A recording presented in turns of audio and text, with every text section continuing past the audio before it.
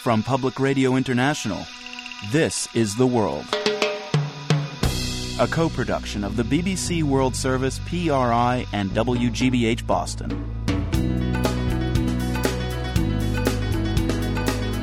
It's Monday, April 30th. I'm Marco Werman.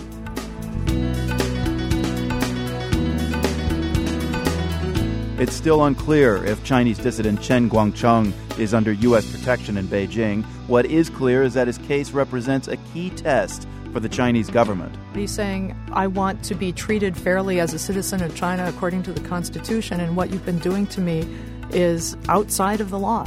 And later, musician John Forte's take on the Moor of St. Petersburg. What do you give to the person who has everything? So someone had the bright idea of giving Peter the Great this little African boy.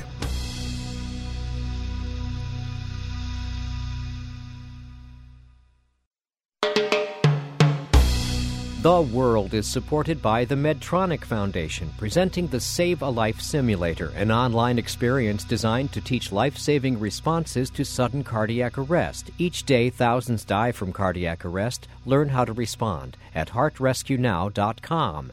And by WGBH, presenting Frontline's Money, Power, and Wall Street. 4 years after the financial crisis exploded, are we safer? The investigation goes on in Washington, U.S. banks, and the looming troubles in Europe. Tomorrow at 9, 8 Central on PBS. I'm Marco Werman. This is The World. The case of Chen Guagcheng appears to have turned into a major test of U.S.-China relations. The blind Chinese dissident lawyer escaped from house arrest a week ago. He's now believed to be under the protection of U.S. diplomats in Beijing. But the Obama administration hasn't confirmed that. The president himself declined to comment today when asked about the case by a reporter at the White House. But he did go on to say this. What I would like to emphasize is that every time we meet with China, the issue of human rights comes up. It is our belief that not only is that the right thing to do because it comports with our principles and our belief in freedom and human rights, but also because we actually think China will be stronger. The timing of this diplomatic headache isn't great. Secretary of State Hillary Clinton is heading to Beijing this week for her key annual talks with Chinese leaders. Bob Fu is a Texas-based China rights activist who says he's a friend of Chen Guagcheng. Fu and his wife were accused of illegal religious activities in China and received asylum in the U.S. in 1997. Chen has said he doesn't want exile in the U.S., but Bob Fu says the options open to his fellow activist are limited. He may have to change his mind. Look, he has been cut off from any outside communication in the past 7 years under enormous torture and brutal treatment with his family members. He was not aware what had happened to other fellow human rights lawyers in the past year since the Jasmine Revolution. And I think for him, he's a patriot. He loves the country. And when he escaped from his house, that what he said to me, he wants to stay in China. But now the situation changed. And I think a viable and realistic solution is for him and his family to come to the U.S. For further medical treatment and live a peaceful life. Do you see that as their only option now, as Chen's only option? Unfortunately, under the current situation, that might be the only option left, unless dramatic political change and in the minds of the Chinese top leadership. And I don't think the Chinese leaders in the Communist Party wants to have Chen in the headline news every day. Do you have any sense why you think Chen has been persecuted by Chinese authorities? What he did was he documented over 100,000 cases of victims of the forced abortion and forced sterilization in his county. He's a man of really just a courageous spirit for promoting the rule of law and freedom and really engaging the legal aid for many vulnerable groups. If Washington doesn't negotiate an exit for Chen, what's going to be the reaction from Chinese human rights advocates? What would be your reaction? If Washington did not handle this case well or properly, for instance, if Chen, at the end of the day, like Wang Lijun case, was handed over to China or Chinese security, I think it will be a major blow to the spirit of millions of Chinese human rights defenders. And it would certainly make the U.S. losing credibility in the eyes of the global human rights community. The damage will be huge. This is a pivotal moment for the U.S. human rights history and especially the human rights diplomacy because Secretary Clinton has talked about Mr. Chen's case and publicly appeal to the Chinese government to release Chen and his family as late as last November. And I think now it's time for her to meet her words with action and to deliver it. And for the Chinese government, the Premier Wen Jiabao, to whom Chen had appealed in his video after he escaped, has repeatedly calling for political reform, calling for rule of law, calling for social justice and equality. I think it's time for the Chinese leaders to deliver what they said with action. I think Chen's case will be a litmus test for the sincerity on both sides of the governments. Bob, just one last question. I'm curious to know what aspect or part of Chen's cause and goals do you and your organization, China Aid, most support? The painful thing was to see every day and how Chen and his family member were treated brutally, with his 6-year-old daughter had to be escorted and searched every day by 3 guards. And with his mother, in her 80 years birthday, was beaten up, was not allowed to go to the hospital. And these kind of details, make me wonder why a blind man with courage to advance China's rule of law had to be treated that way. That's painful. But at the same time, now I can see that there is some light that he might be free and finally get some safety. So I'm joyful and hopeful at this moment. Bob Fu, an American-based China rights activist and friend of Chen Guagcheng. He's president of the China Aid Association in Midland, Texas. Bob, thank you very much. Thank you for having me. The World's Beijing correspondent Mary Kay Magstad is in Boston this week. Mary Kay, you were just listening to Bob Fu. What do you make of what he has to say? Well, one of the more interesting things I thought he had to say was where he said that while Chen Guagcheng doesn't want to leave China, it may be one of the only options open to him at this point. And that's because the political climate in China is such that the government has been very harsh with pro-democracy activists and people who challenge its right to rule and or the way it rules. So with Chen Guagcheng, he's not challenging their right to rule, but he's saying, I want to be treated fairly as a citizen of China according to the Constitution, and what you've been doing to me is outside of the law. What do you think Chen actually wants, and why wouldn't he want the safety of exile in the United States? Because he wants to have a voice in his own country, and he wants to push for change within his own country. And exiles, pro-democracy dissidents, when they've gone outside of China, when they've gone to the United States, have tended to lose that voice in China. They don't have the same impact anymore. Do you think there's any interest for China to cut a deal out of this whole situation? It depends what the deal would be. It's an interesting moment for China's leaders because we're still in the midst of another scandal. A senior leader named Bo Xilai, who had been party leader in Chongqing, has been taken down from his positions and could face prosecution. His wife is accused by the government of murder of a British citizen who had been working with the family. And the way that the China's leaders talked about his case was he was building up a cult of personality. He was very corrupt. He was moving toward the direction of the bad old days of the Cultural Revolution. We want to move forward. Premier Wen Jiabao has talked about wanting political reform. Well, here's a moment when Premier Wen Jiabao and other Chinese leaders could prove that they're serious about political reform. There's a blind lawyer who had been basically speaking out for the rights of women who were being forcibly aborted of their pregnancies or sterilized. We're talking Chen now. We're talking Chen Guagcheng. And he served 4 years in prison for trumped-up charges, basically for disturbing public order, when in fact what had happened was his supporters had come out because he was being detained by the police. He gets out. There are no more charges against him, but he's held under house arrest by a bunch of thugs, plainclothes thugs, who are being paid by the local government. He's beaten up. His wife is beaten up. His mother is beaten up. His 6-year-old daughter is not allowed to go to school. And he sends this video.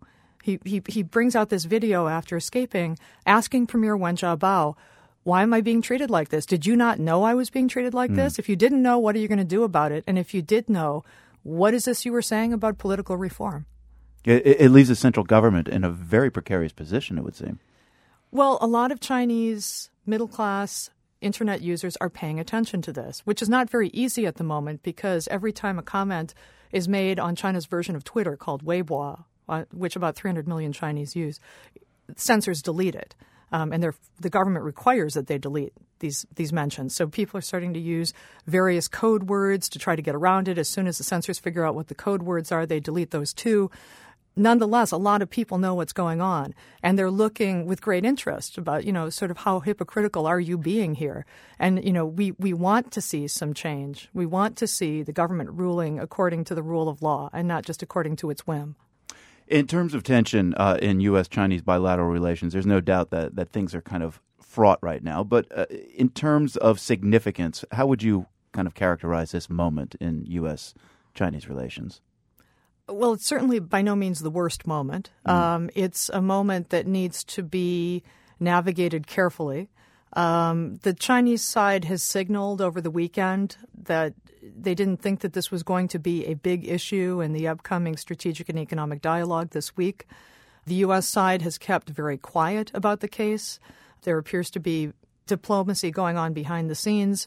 But the U.S. is being careful not to use this as a way to embarrass China or to draw out a sort of a need for the Chinese leaders to make a sort of nationalistic play to the population. The U.S. is trying to criticize China and humiliate us. Look what they're doing.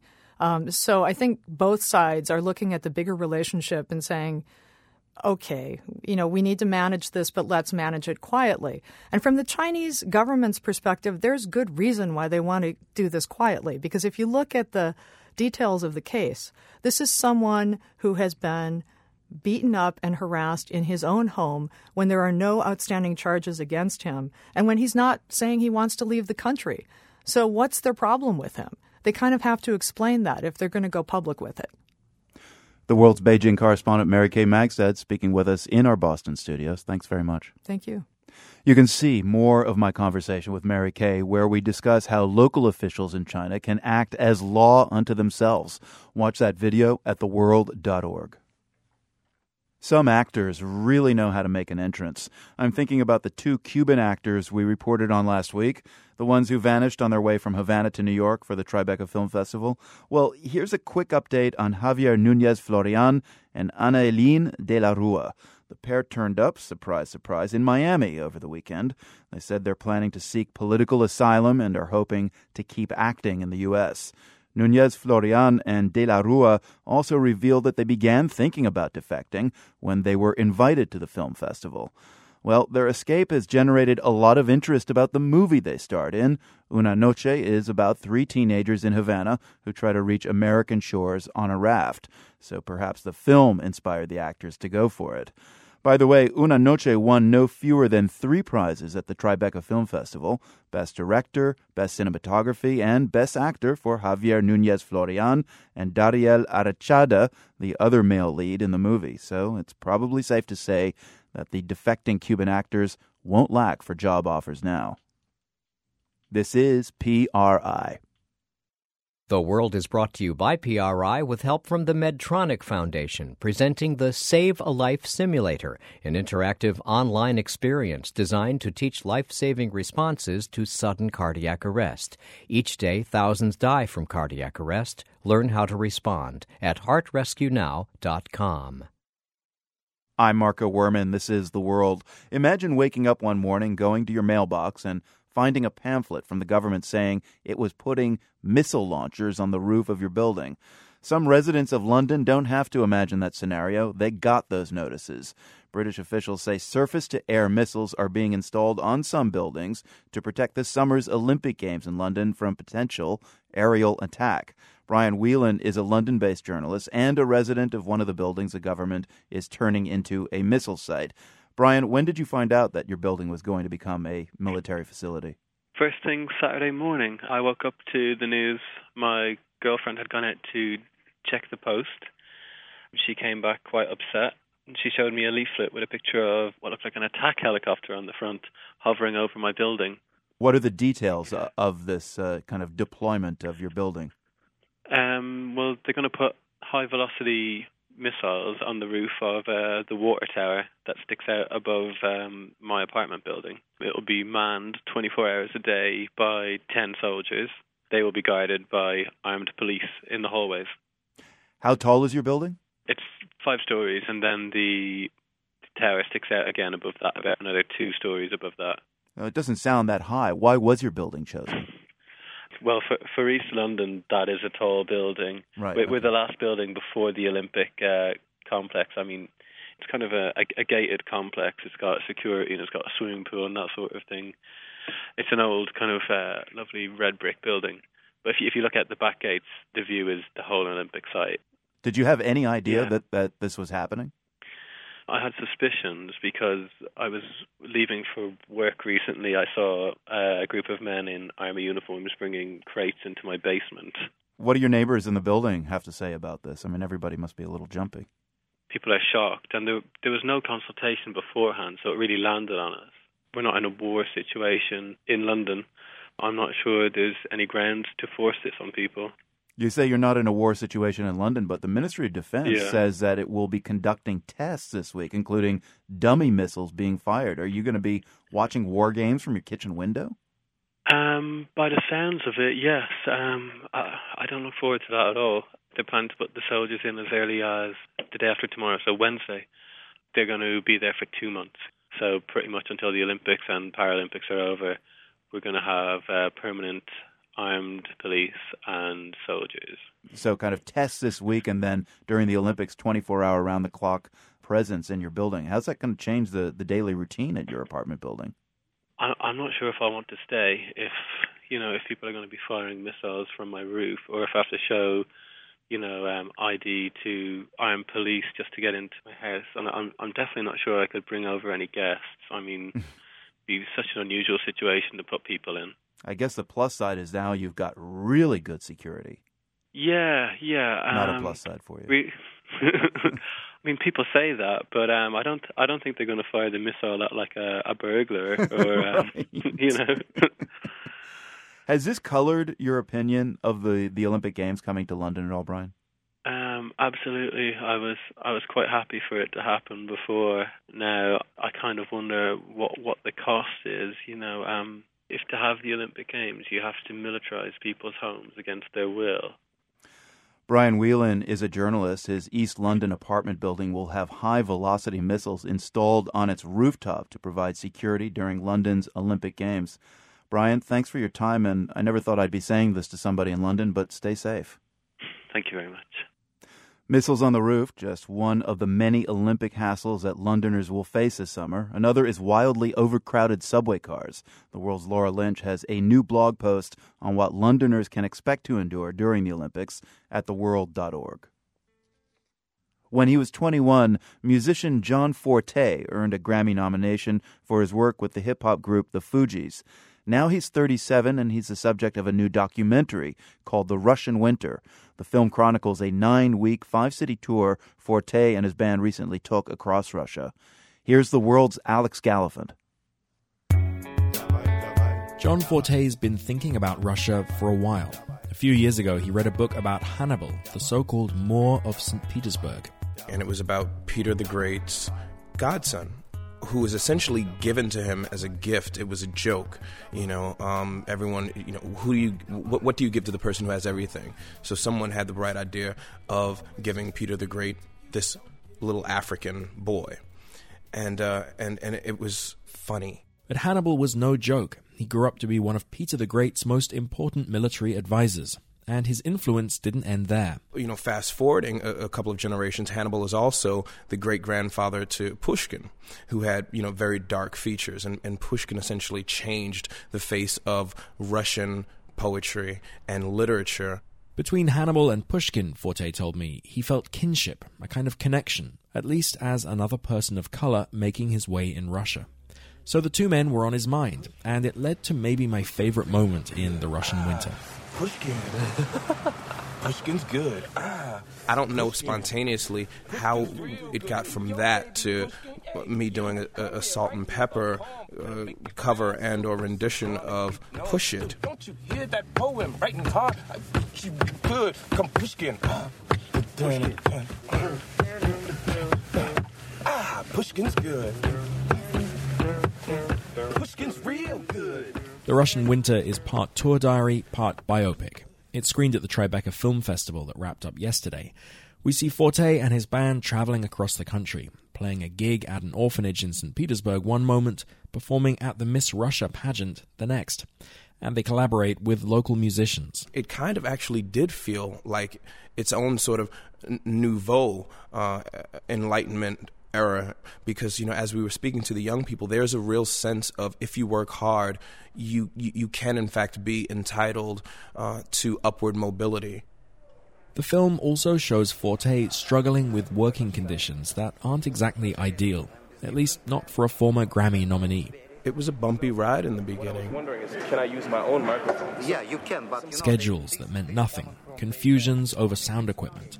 Not that he minded too much. You know, I mean, what's life without a little bit of drama? And Forte's life has certainly been dramatic. Before the Fugees, he grew up in a rough Brooklyn neighborhood, and then won a scholarship to a prestigious private school. But in 2001, after the Fugees, he was arrested at an airport in New Jersey in possession of 2 suitcases filled with cocaine. Forte was sentenced to 14 years in prison. The singer Carly Simon campaigned for his release, and in 2008, his sentence was commuted by outgoing President George W. Bush. So yes, the notion of a Russian winter, of going somewhere cold and distant, making the most of it and coming back, sure, it's a theme in the documentary. But, says Forte, the point is that he has made that journey, however uncomfortable it is for him to see his own story on screen. I can't go up to you and say, hey, redeem yourself. You have to take the initiative to be redeemed. And I think that that's exemplified in the film, and it's not easy to watch. For The World, I'm Alex Gallafent. Days with grays in the skies have me looking for light in your News headlines are next here on PRI, Public Radio International.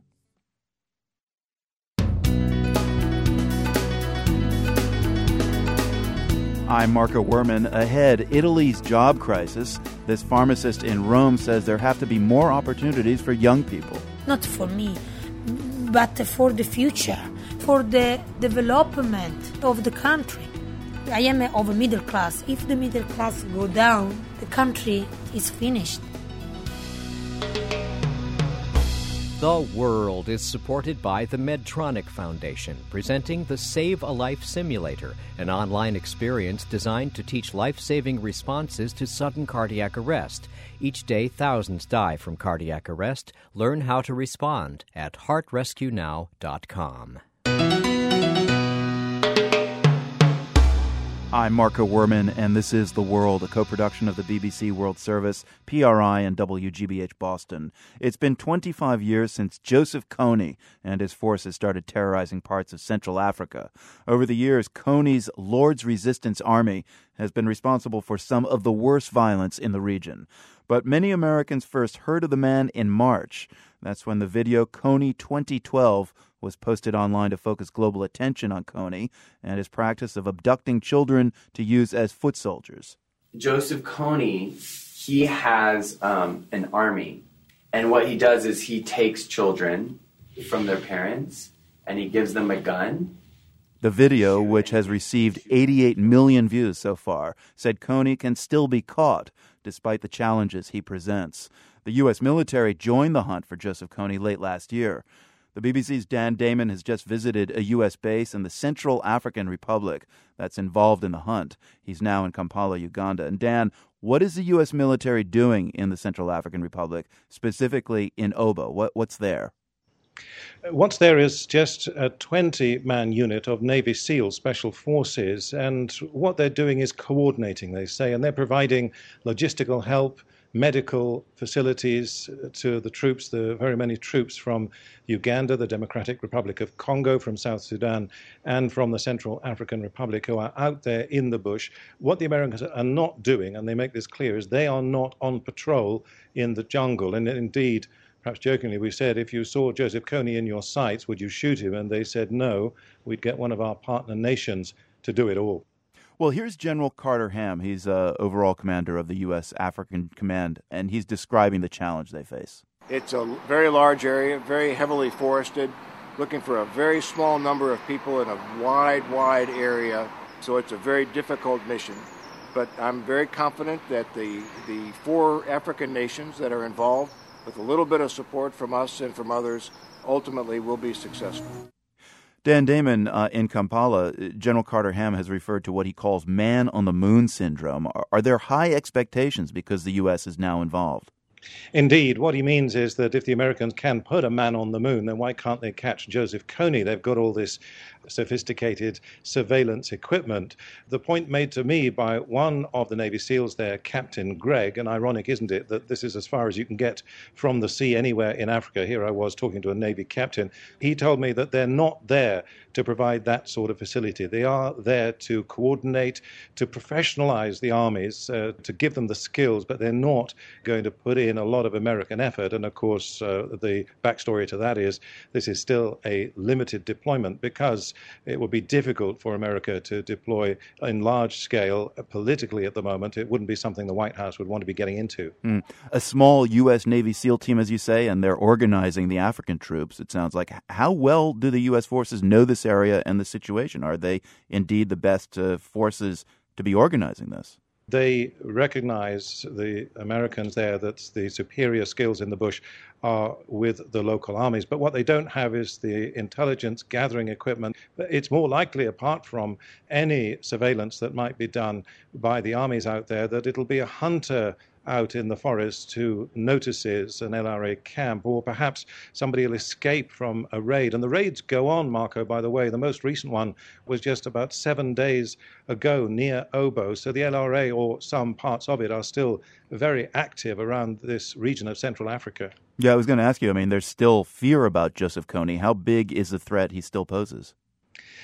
It's the fear that poses the threat. Somebody told me a moment of violence can mean years, perhaps a lifetime of fear for these communities, because these are farmers. The land is plentiful, and that's how people live. Out in Obo, when I was there, I was struck on a couple of occasions by mangoes, full ripe mangoes falling off trees. It's a place where things grow, but people don't get out of town now because they're afraid of the LRA. And even in those areas of northern Uganda where the LRA was driven out many years ago, people still fear him. They think he can come back. They think he's got these magical supernatural powers. Plus, of course, they believe, and the Ugandan army confirms they have evidence, that Sudan, Khartoum, is supporting the LRA, supporting Kony and providing him with new weapons. And Dan, give us a reality check here. How much did the Kony 2012 video that was released by Invisible Children, this NGO, actually fuel the new muscular hunt for Joseph Kony? The American military, the diplomats that I've been meeting over the past few days would deny that. They say they're glad of the video because it's focused attention, and maybe some other countries will make contributions too. But they point out that they've been funding the Ugandan army to the tune of $1.5 million every month since 2008 to help with the hunt for Joseph Kony. So they're not new into this game. They haven't been pushed into it by a Twitter or Facebook campaign. But they do recognize that there is a great deal of interest now because this is, as well as being a political story, a military story, it's very much a human story. And I met some of those people who had suffered under Joseph Kony. I met one of the women, his wives, in inverted commas, who came out of the bush not long ago with a 3-year-old baby, Joseph Kony's child. Dan, you said the Navy SEAL line is that if they see Kony, they won't shoot him. They'll order the Ugandan army to shoot him. But would anyone shoot him to kill? I mean, he's wanted by the ICC. I think it's most unlikely that he'll be captured alive. He himself said he would die like Hitler. He told that to a woman who tried to negotiate with him. I've met her. She's Betty Bigombe, a member of parliament here. She tried on several occasions to get Joseph Kony to give himself up. He said he had three options: prison, death, or exile. He wouldn't take prison. The BBC's Dan Damon speaking with us from Kampala, Uganda. Dan's been on the front lines in the hunt for Joseph Kony. Thank you very much, Dan. A pleasure, Marco. Financial markets in Europe had a down day today. They were reacting to the latest bad news about the recession in Spain. Economists there are predicting it will be a while before growth returns. That's partly because of all the budget cuts the Spanish government has had to make to solve its debt problem. The same thing's happening in other European countries like Italy. The government there is desperate to find ways to cut while still encouraging job growth. But to do that, Italian officials will have to change an entrenched system of professional guilds. Megan Williams reports from Rome. Can I help you? Just steps away from the ancient forum in Rome, 38-year-old pharmacist Francesca Paluzzo helped some Danish tourists choose toe separators for their weary feet. For the past 4 years, Paluzzo has been selling everything from aspirin to cough drops to skin creams. But despite the fact she's a registered pharmacist who graduated with top marks, she can't sell prescription drugs. That's because under rules set up almost a century ago by the Italian Pharmacists Professional Association, only pharmacists who actually own pharmacies can sell prescription drugs. The number of pharmacy licenses is limited, and each can cost millions of dollars. Paluzzo says she's had it with a system that protects the privileges of an insider minority. I want the liberalization of the profession, not for me, but for the future, for the development of the country. I am of a middle class. If the middle class go down, the country is finished. The Pharmacists Association is just one of dozens of medieval-like guilds in Italy that control who can and who can't practice a profession. Those affected include journalists, notaries, psychologists, and even taxi drivers. Rome, Milan, and Florence all have acute taxi shortages. But the taxi guilds have fought any attempt to allow new taxi licenses. They prefer to manipulate demand by keeping their numbers down, thereby guaranteeing themselves a constant supply of passengers and a decent income. The needs of the public or of tourists don't enter into the calculation. We need right kind of regulation, not liberalization. Claudio Giudici is the head of the Florence Taxi Guild. History, he says, teaches that opening markets just creates more poor people. He prefers the careful regulation the guild system offers. Liberalization is a fraud. Liberalization only benefits big capital, big financial interest that can enter in the liberalized sectors and control them. In other words, Giudici thinks liberalization favors big corporations at the expense of individual taxi drivers. That's an argument heard in many sectors here, that the guild system has protected what is the backbone of the Italian economy, small business owners and entrepreneurs. But with Italy now sinking into a deep recession after almost 15 years of a no-growth economy and youth unemployment at 31%, the country's new Prime Minister Mario Monti says it's time to open up the system. Monti wants to make liberalizing the economy a key component of his growth plan. According to Italy's antitrust committee, Italian guilds cost the country upwards of $2 billion a year by blocking competition and keeping young people without the means or connections from entering professions. But pushing any changes through Parliament won't be easy. Half of Italy's lawmakers are themselves members of various professional guilds. For The World, I'm Megan Williams in Rome. One of the most dangerous professions in Mexico is being a journalist, especially if your beat includes the drug war. There have been numerous cases of local reporters in Mexico allegedly being murdered by the drug cartels. The latest case, though, is of a reporter working for a national news magazine called Proceso.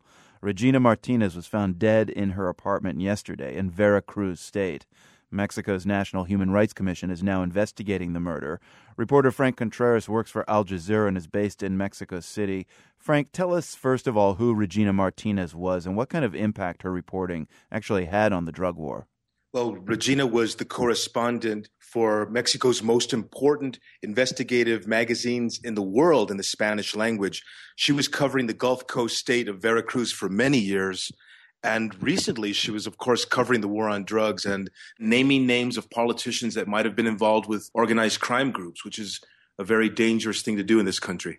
What laws in Mexico actually protect journalists in these types of situations? I mean, do journalists even feel like they have the state at least looking out for them? Well, actually, it turns out that on this very day, today on Monday, the Mexican Congress is in the last day of its session and looking at the possibility of finally passing a law that obligates government officials to investigate the disappearance of journalists or the murders of reporters or editors in this country. In the last 14 months alone, Marco, 5 journalists in the state of Veracruz have been murdered. And that's a high number anywhere in the world. But also there are a great number of journalists who simply turn up missing, Marco. They investigate a little too much when it comes to the drug trafficking issue, and suddenly they turn up missing. You know, there's long been suspicion, Frank, in Mexico of collusion between police and the drug cartels. I mean, if that were true, it would seem that no law could really protect journalists in Mexico. Well, that's one of the major problems that reporters face when we try to investigate, and then you learn that perhaps there were police officials involved. When you start to dig into that, that's where you really run into major risks here. And so this is the kind of thing that does take place. It's the kind of reporting that Mexico really needs to be able to finally overcome the problem of corruption. But the very act of covering the stories is now putting so many reporters' lives at risk that I know a great number of reporters who've decided simply not to cover the story. Self-censorship in many parts of the country is the rule of the day. And now it's fallen on citizens themselves to do some of this reporting on social media. And even they're facing threats. In the state of Veracruz, a law was passed recently saying that if a citizen sends a tweet or a Facebook message that creates havoc or causes a problem, then that person could be sent to jail. Of course, that's a reference to a case that took place last year that Regina Martinez was covering, a story about how 2 citizens sent out Twitter messages and they were arrested. Tell me about your own experience, Frank, working for Al Jazeera, a major international news organization. How supportive is Al Jazeera of your work in Mexico and your own security? Al Jazeera is highly supportive. They basically obligate me and my crew members to have a very elaborate plan. For example, this week we will be going to investigate the story of this murdered journalist. And so we're going to be putting ourselves in some fairly risky situations. And you have to detail, what is your escape plan? What will you do if you get pulled over by gunmen? Right. And, what is your plan to get out of those kinds of situations if you do get kidnapped? But you always wonder, is it ever enough? I mean, if they grab you, who can really help you? In the end, if you get kidnapped or if something happens, you're basically on your own to sort of get through it. Do you think this was at all the issue with Martinez, with Regina Martinez's murder? I mean, do you think that she was getting the support she needed from Proceso? She was getting support. I know that high-ranking members of the Proceso editorial team were actually in Veracruz the day she was murdered, and they had a meeting with the governor there talking about the kinds of crimes that have been taking place and the kinds of attacks that journalists have been faced, in fact. I met her once very briefly, and she told me that, she knows that she's in harm's way in a place like Veracruz, where we saw an increase in drug violence last year and this year as well. She knew that by doing this kind of reporting, she could be putting herself in harm's way. And she just said, I hope God takes care of me. Reporter Frank Contreras in Mexico City. Thanks so much. Thank you, Marco.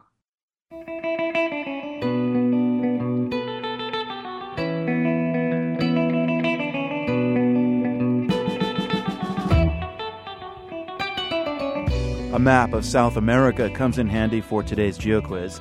At first glance, one thing that stands out is the region's long Pacific coastline. Chile, for example, has a spectacular view of the Pacific Ocean.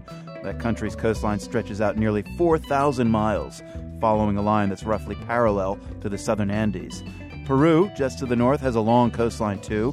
Its beachfront extends from the Tacna region in the south all the way up to Lambayeque in the north. So how long is that? Well, here's a hint. Peru's long coastline covers about the same distance as the U.S. coastline between Bangor, Maine, and Miami. We're back with that mileage in just over a minute.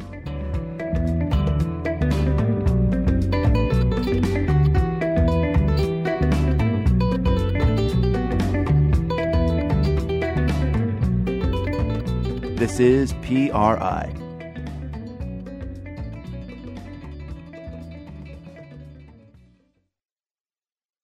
I'm Marco Werman. This is The World. We asked you about Peru's long Pacific coastline for our GeoQuiz.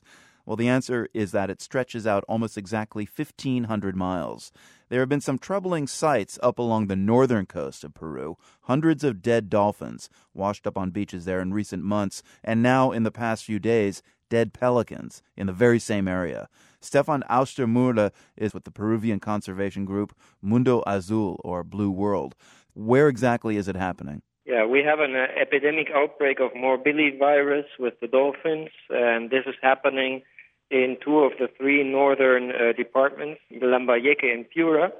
Both of these departments are touched by or in the reach of the subtropical currents. And how many dolphins have died so far? Well, the estimates that we have is about 3,500 dolphins since January. And now pelicans? It appears that now we have a mass die of pelicans. The numbers are varying between 500 and 1,300, depending what source you use. However, the problem is that there is no information, scientific information known to my knowledge, that the morbillivirus from cetaceans would switch to birds. So we don't know if that is the same virus or we have two viruses going on by accident at the same time. However, having said that, if we have the experience of the chicken flu and mad cow disease, we know that viruses have the capacity to jump over the biological barriers from mammals to birds or from birds to humans, which are mammals in the end. So there is concern that we have a virus that is mutating and has now affected the birds. That could be then cause that the pelicans would affect other dolphin species further south, which are in the cold current. You seem fairly certain that it is a virus that is the cause of these deaths of dolphins. How do you know for sure? Well, the Peruvian government has taken samples from some of the dolphins, and there was positive identified as morbillivirus. We have epidemic outbreaks of morbillivirus observed over the last 30 years in more than 25 species of whales and dolphins all around the world. So it's nothing uncommon to happen, and the analysis results were clear. What has been the reaction from the Peruvian government so far, and what more could they be doing, in your opinion? When you have an epidemic outbreak like this, what you want to see is that people with masks and gloves collect the dolphins, burn them, eliminate them from the environment. Please remember that in Peru, some people have the custom to eat dolphin meat. We have an illegal killing of dolphins going on for the last 10 years of at least 1,500 to 3,000 dolphins per year. So to eat dolphin meat is quite common. Now, if we imagine that some of these people eventually might find a relatively fresh dolphin floating in the water and just take advantage of that and eat some of this meat, or even if you just imagine that you have more than 3,000 dolphins littering the beaches and getting rotten, and you have people running all over and touching them, then you have a health risk. It is very important that a government protects its citizens from this kind of health risk. So on one end of that 1,500-mile-long Peruvian coastline, dolphins are thriving. On the other end, they're threatened.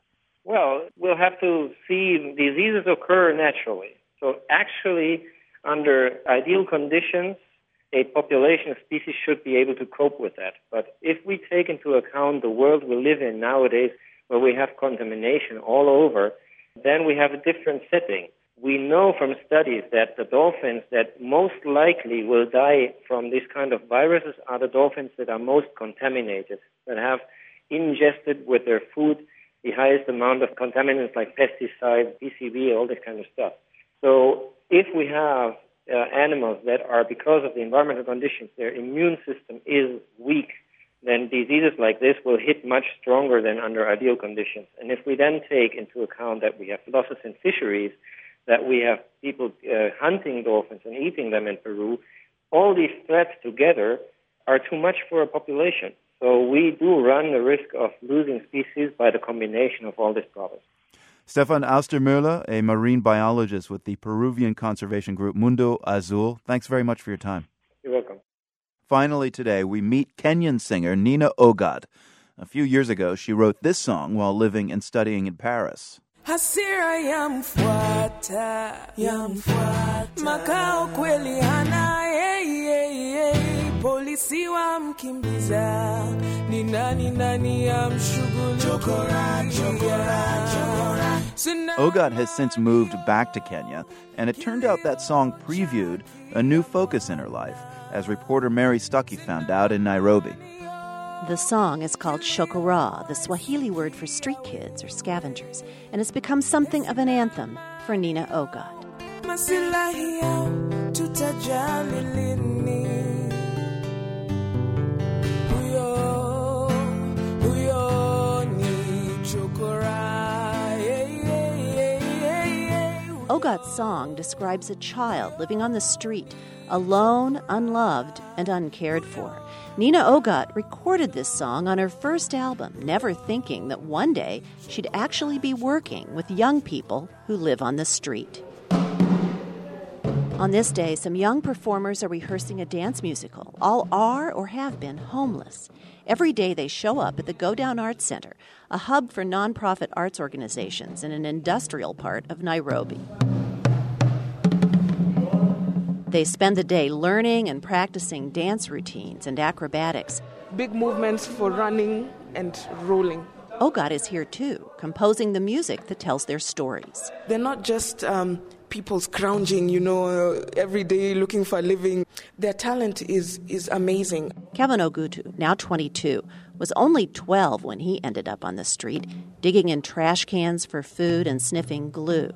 One day, Ogutu heard about the Go Down Arts Center. He showed up, and now he's performing in the musical.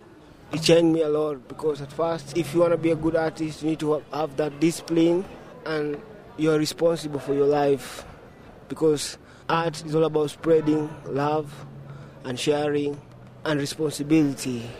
That's the interesting thing. They're artists.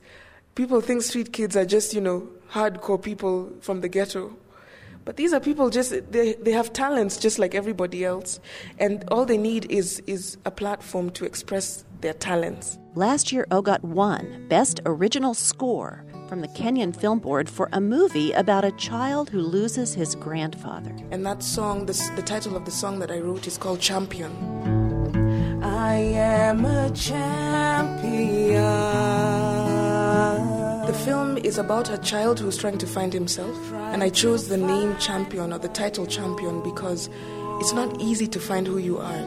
Wings, yes, I wanna fly. Ogot used to be a radio and TV host in Nairobi. Now she says she's happy to focus entirely on her music.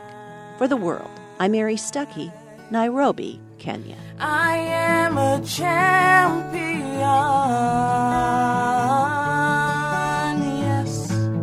Trying to find my own. Sarah Uko contributed to that report. You can see a video on Nina Ogot's musical about street children in Nairobi at theworld.org. From the Nan and Bill Harris studios at WGBH in Boston, I'm Marco Werman. We're back tomorrow. I am a champion. The World is a co-production of the BBC World Service, PRI, and WGBH Boston, supported in part by Nan and Bill Harris, committed to supporting objective, unbiased reporting on national and international issues. The Luce Foundation's Henry R. Luce Initiative on Religion and International Affairs, the Freeman Foundation, and the PRI Program Fund, whose contributors include the John D. and Catherine T. MacArthur Foundation, committed to building a more just, verdant, and peaceful world, macfound.org. PRI, Public Radio International.